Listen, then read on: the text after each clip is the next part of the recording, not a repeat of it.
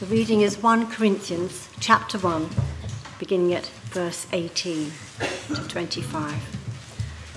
Lord, we ask that you open our spiritual eyes and ears as we read and listen to your word this morning. In Jesus' name, amen. For the message of the cross is foolishness to those who are perishing, but to us who are being saved, it is the power of God. For it is written, I will destroy the wisdom of the wise, the intelligence of the intelligent I will frustrate. Where is the wise person? Where is the teacher of the law? Where is the philosopher of this age?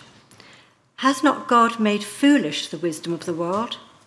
For since in the wisdom of God, the world through its wisdom did not know him, God was pleased through the foolishness of what was preached to save those who believe.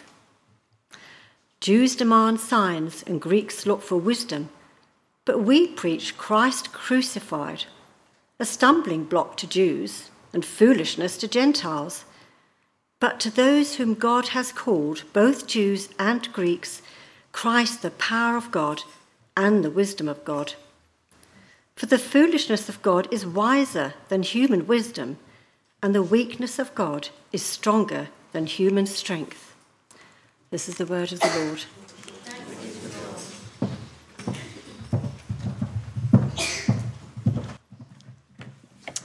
Great, well, do keep that passage open. We're back in 1 Corinthians this morning. And if you've just joined us, or we went around last week, we are discovering, I think, what it means to be a Christian, to be part of God's family, the church. And last time round, we were introduced to this church in Corinth, a confident, a gifted church that very much, I think, reflected the kind of proud, confident city around it. And I guess if we could be transported 2,000 years back, 2,000 miles away, to one of their weekly gatherings, it would be hard not to have been impressed. Services were dynamic rather than dull. Preachers appeared spirit-empowered rather than soporific. Indeed, there was a real buzz about the place that made you excited and proud to be part of that church. And Paul began what must have been, I think, a difficult letter by reminding this impressive and proud church that they were a called people. It was because God had taken the initiative to call them into relationship with himself. He was the one who'd set them apart through the cross as Jesus took their sin on himself and in exchange gave them his perfect obedience. Indeed, everything they had, everything they'd been given was only because of God's grace, God's undeserved kindness. And God had also called them now to live out that new life, increasingly reflecting the one who had called them, living holy and distinctive lives until that future day when they would finally be with Jesus and be fully like him. But we started to see last week that far from being that distinctive community, holy church, they were increasingly taking their cue from the culture around them. Being marked by a sort of competitive spiritual one-upmanship that led them to line up behind their favourite preachers and personalities in the hope of looking more spiritually impressive. And this morning we get to a key part of the letter where we sense Paul's real concern for this church, a fear that in their desire to impress and to look impressive, they will ditch the very message that had saved them. And we'll need to hear Paul's warnings this morning if we are to resist that same danger of abandoning or distancing ourselves from the message that saved us. Well, before we begin, let's pray together. Father, I found this part of your words a challenge to prepare and preach. Please help me to preach it faithfully. Please help each one of us to humbly receive your word, so that we might be that church that you want us to be. For our good, we pray this for the salvation of our community and ultimately for your glory. Amen. I was reflecting this week and thinking, wouldn't it be great if the Christian message just sounded ever so slightly more convincing? And so when we encountered that sort of sceptical neighbour across the fence, or that cynical mate at school, or that antagonistic skeptic in the workplace, all we just had to do was explain the gospel. And they'll go, wow, I'm so impressed. That's brilliant. And by the way, brilliantly explained as well. Where do I sign up? And isn't the case, maybe it's my experience, but on those occasions where I am bold enough to try and explain the gospel I believe to someone who doesn't, even as I'm trying to explain it, as I get to that bit about the Creator hanging on a cross to pay for my sin, even to me it sounds weak, it sounds feeble, even a bit bonkers. Yes, Jesus the great teacher or thinker, Jesus the powerful example, that's more in my comfort zone. But Jesus the crucified rescuer? Maybe you're here this morning and you wouldn't describe yourself yet as a Christian. Maybe none of your schoolmates are Christians, and they would get a real kick out of the fact that you're here this morning in church. And perhaps to you, the message you've been hearing week by week just sounds unimpressive. Just like the people at church are unimpressive. Just like the preacher you're about to listen to for the next little while, it seems unimpressive.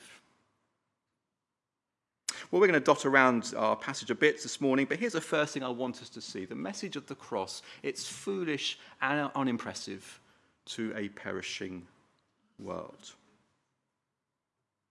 See, Paul's not surprised, is he, by the reactions of people that he's been preaching the message to. Verse 18, for the message of the cross is foolishness to those who are perishing.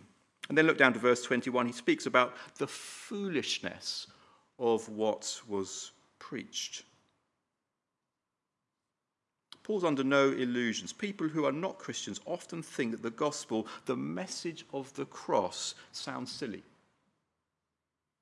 It certainly doesn't match, does it, the expectations of what a powerful message should sound like. And if we are Christians, that explains why often when we explain it, we can feel awkward. We sense it does sound weird and silly at times. And Paul says it does. And then Paul goes on to show two types of reaction to the message he preached that he was very used to. So first, many Jews of Paul's day were simply unimpressed. They expected that a truly powerful message would be accompanied with powerful and impressive signs and miracles. But just a message, one about God humbling himself and hanging on a cross, well, that just wasn't impressive. In fact, to the Jews, it was ridiculous, even scandalous. But the Greek world was just as unimpressed as the Jewish world. The message of the cross didn't fit in with their own highly sophisticated systems of thinking. It didn't square with the eloquent teaching of their world-class philosophers and impressive thinkers. When I was a student, I had a very good friend at university who himself was Greek and rather fancied himself as a bit of a philosopher, I think. And a few weeks after we met, I got a chance to share what I believed about Jesus and the cross. And his verdict was very clear. He wasn't wowed.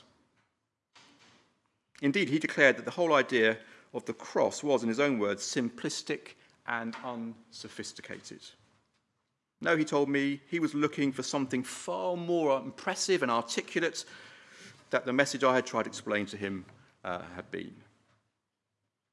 I was disappointed. Part of me felt a bit of a failure as well.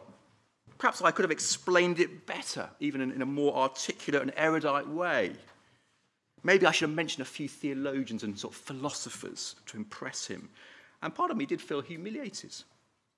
I still remember that kind of incredulous expression on his face, that dismissive tone, that not only declared that the message I had proclaimed was beneath him, but it implied that I was a fool for believing it, a fool for being captivated by it.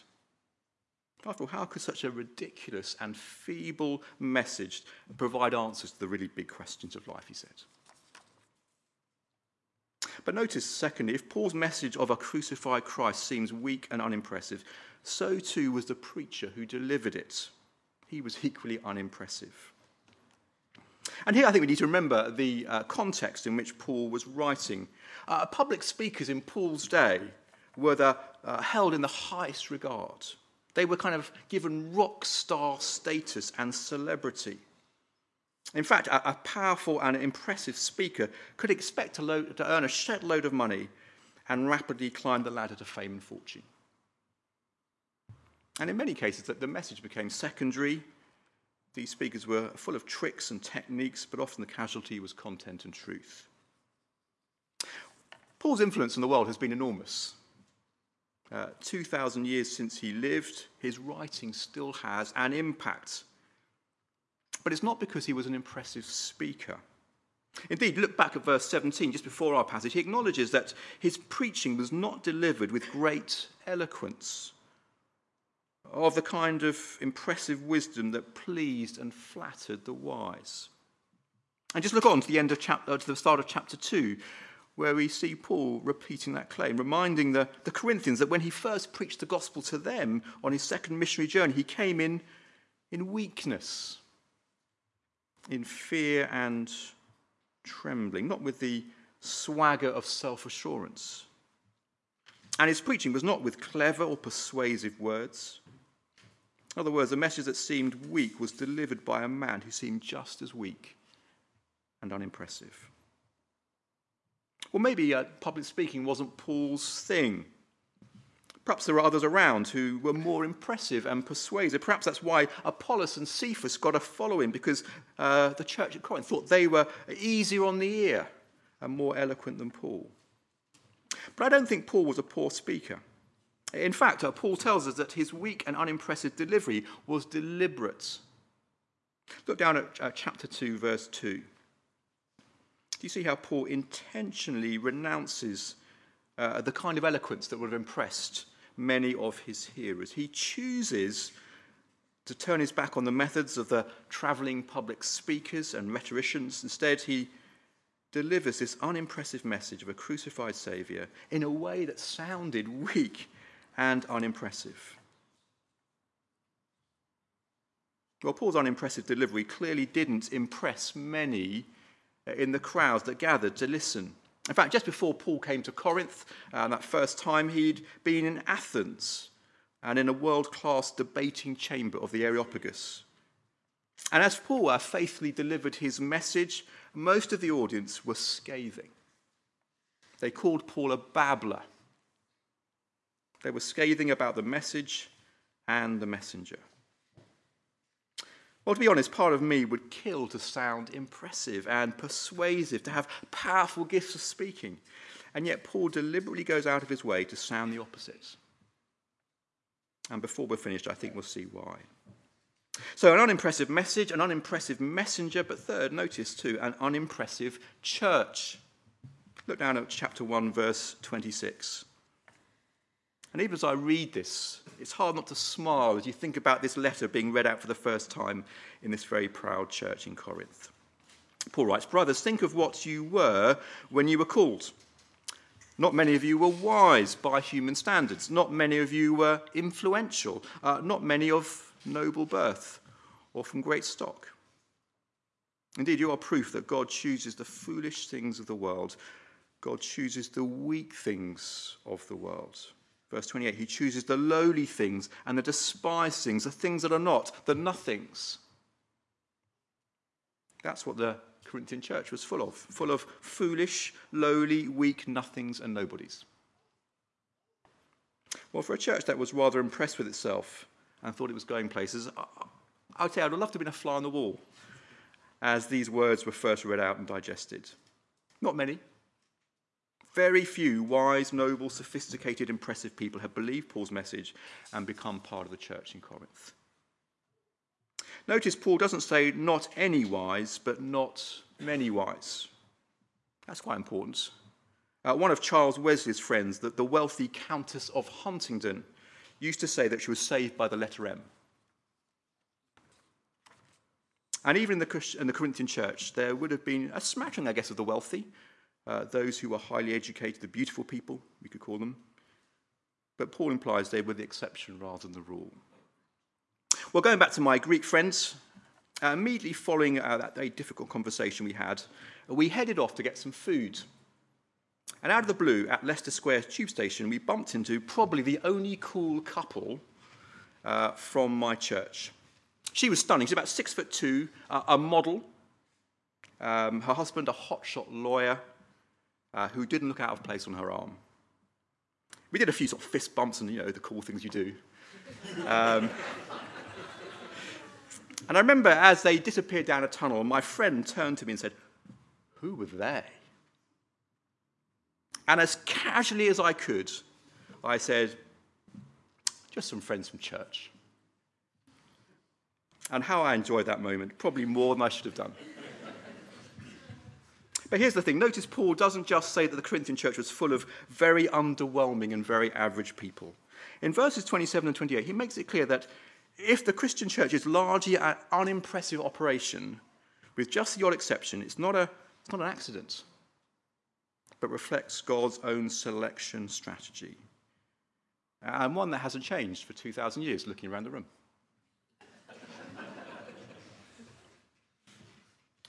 Do you see from our passage, the reason why there are not more big shots in the church is that God actually has gone out of his way to pick the nothings. The uneducated, the insignificant, the poor, the downwardly mobile.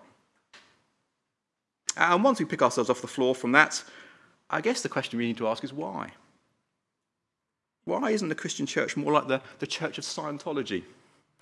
I mean, it'd be great, wouldn't it, to have John Travolta as one of your kind of, warm-up acts on a Sunday, or Tom Cruise. Well, if those God has called are largely unimpressive, I think we'll see why before we're done. An unimpressive message, an unimpressive messenger, unimpressive recipients of that message. So why should we believe? Why should we hold on to this message and still continue to proclaim it? Why not just make the cross a little bit less prominent, perhaps take away some of the offence of the gospel, and make the Christian faith a bit more impressive and plausible? Well, Paul does give us an answer, doesn't he, in our passage. You see, although humanly this message is a weak message of a crucified Saviour, it is in fact powerful. And the reality is, unlike any other human idea and philosophy or faith, it is a message that actually saves perishing people. Indeed, anyone who's ever lived and ends up knowing God and enjoying his heaven will only do so through this message of a crucified Saviour. And so this message is powerful. In fact, Paul says it can save anyone who believes. That's how powerful it is. Again, look at verse 18. For the message of the cross is foolishness to those who are perishing, but to us who are being saved, it is the power of God.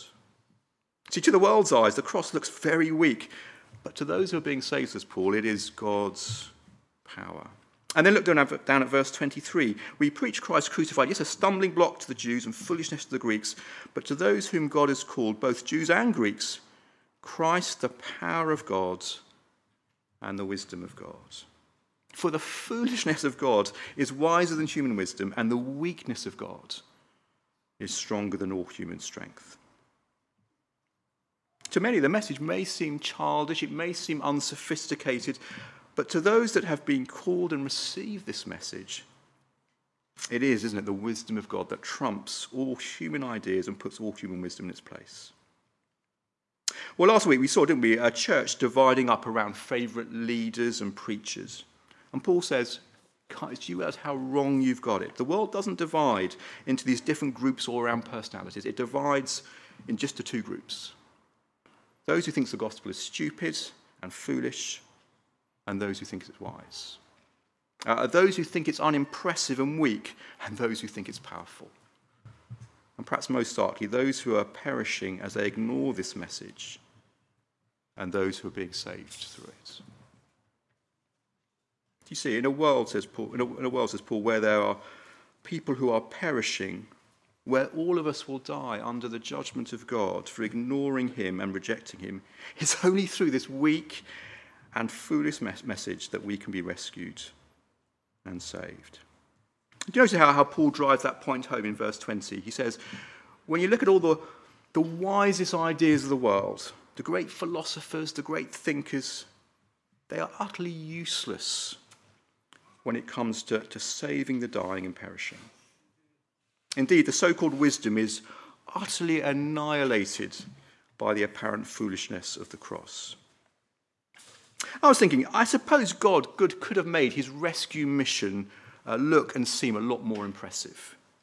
To the spiritually drowning, he could have sent an impressive flotilla, couldn't he, of naval ships instead of the feeble-looking inflatable rescue dinghy. But God deliberately chose something that didn't look impressive, that did look weak and foolish. And in verse 19, quoting Isaiah, Paul tells us why. Look down at verse 19. God is determined, says Paul, to destroy the wisdom of the wise, to frustrate the intelligence of the intelligent. See, God's way of doing things never flatters our pride. His way of working through the cross shatters, doesn't it, all human arrogance and pretensions. It removes any room, doesn't it, for human boasting and puts God rightly at centre stage. So Paul could look round, couldn't he, in the church of Corinth and say, where is the wise man? Where's the scribe, the brilliant debater? See, because God's way of saving people didn't flatter those who thought they were wise, most of them just turned their noses up and walked away, a bit like my friend. And I've met many people over the years who've shown interest, perhaps in exploring Christianity, and have put God, as it were, in the dock to see whether he can match up to their lofty ideas and wisdom. But Paul says here, don't you realise it's the other way around? God's not in your courtroom, but you're in his. And if you're going to be saved, if you don't want to perish, then you need to humble yourself and trust the message of a king who died on a cross to save you. And if that isn't humbling enough, one of the results of doing just that is you get to join at the ranks of the weak and the clueless and the not very impressive. The Bible calls that the church. Just a few implications as we draw to a close. I hope, and I guess that most of us here this morning are very glad that we don't need an IQ of 130 to grasp this message that saves the perishing. God has set, hasn't he, the bar astonishingly low. In fact, we discover it's not a bar that we have to climb over. Rather, it's a bar we have to stoop under as we humbly receive everything that we need from a dying, crucified Saviour. And to us, isn't the foolishness of God so much wiser than our wisdom? As it means that no one is beyond God's saving, his rescue. See, no one better complain at the last day that God had made the message too complicated, beyond their reach. No, it's a life-saving message that even a child can grasp and understand. But it is a message that is received humbly. A message designed not to make us look impressive and to flatter our egos, but rightly to make God look great, to ensure the honour and the glory goes to him. So this morning, if you're not yet a follower of Jesus, if you're still considering the claims of Jesus, I'm glad you're here. But if you're looking for something that sounds impressive, something that will make you look impressive, Paul warns you that you're going to be disappointed. And worst of all, you will miss out on the only thing in this world that's powerful enough, that's wise enough to save you from perishing. Second, if Paul says that the message is best communicated by weak and unimpressive methods and by weak and unimpressive people, then just as the gospel is truly for all of us, then so is that job to share it. A job for all of us who've believed it. Sometimes I think if I could just point our friends, or my friends, to some very impressive Christians, or if I could look more impressive, then that would be job done. Or if we were more eloquent or impressive, that would help. But Paul says the message is best preached by those who feel weak, who speak not with a swagger, but who tremble, who don't look together or impressive, but look weak in the world's eyes. Later in the next letter, Paul will say to the Corinthians that we are given this message which is precious and powerful in jars of clay. We're like jars of clay to make sure that everyone sees that the power is in the message and not the messenger. Part of me is very glad about that. Remarkably, God wants to use me, to use us in his purposes, to showcase this message, which is indeed powerful and is treasure. But part of me also gets that this week I might find myself in a conversation with a neighbour, maybe, or a mate, and I have to be prepared to look weak and unimpressive, even silly, if I'm going to preach this message that Paul says saves the perishing. And Paul said, I think, just as pride can stop people coming to faith in this message, he also knows that pride, wanting to look impressive, might stop us from declaring that message or tempt us to shift away from this message. Paul knows that it was a danger for the Corinthians, and God knows that's a danger for us. That's why he ensured that Paul's words are included in his word to us this morning. Well, my prayer for myself, my prayer for us, is that we would be so thankful, so proud of this message about Jesus, about a dying king on a cross, that we might gladly boast about that. Yes, when we're among people who believe it on a Sunday, but also when we're around those who don't get it and might mock us and mock it. Let's pray. Paul says, the message of the cross is foolishness to those who are perishing, but to those of us who are being saved, it is the power of God, it is the wisdom of God. Father, I pray that you would help us to know that as we trust that message this week. And Father, give us that humility and grace, but also that confidence to proclaim that message of a powerful Saviour dying on a cross. Lord, thank you that you do use a weak people. And I pray, Lord, even this week that we would have that courage, that trust in that message to proclaim it for your glory and for the growth of your kingdom. Amen.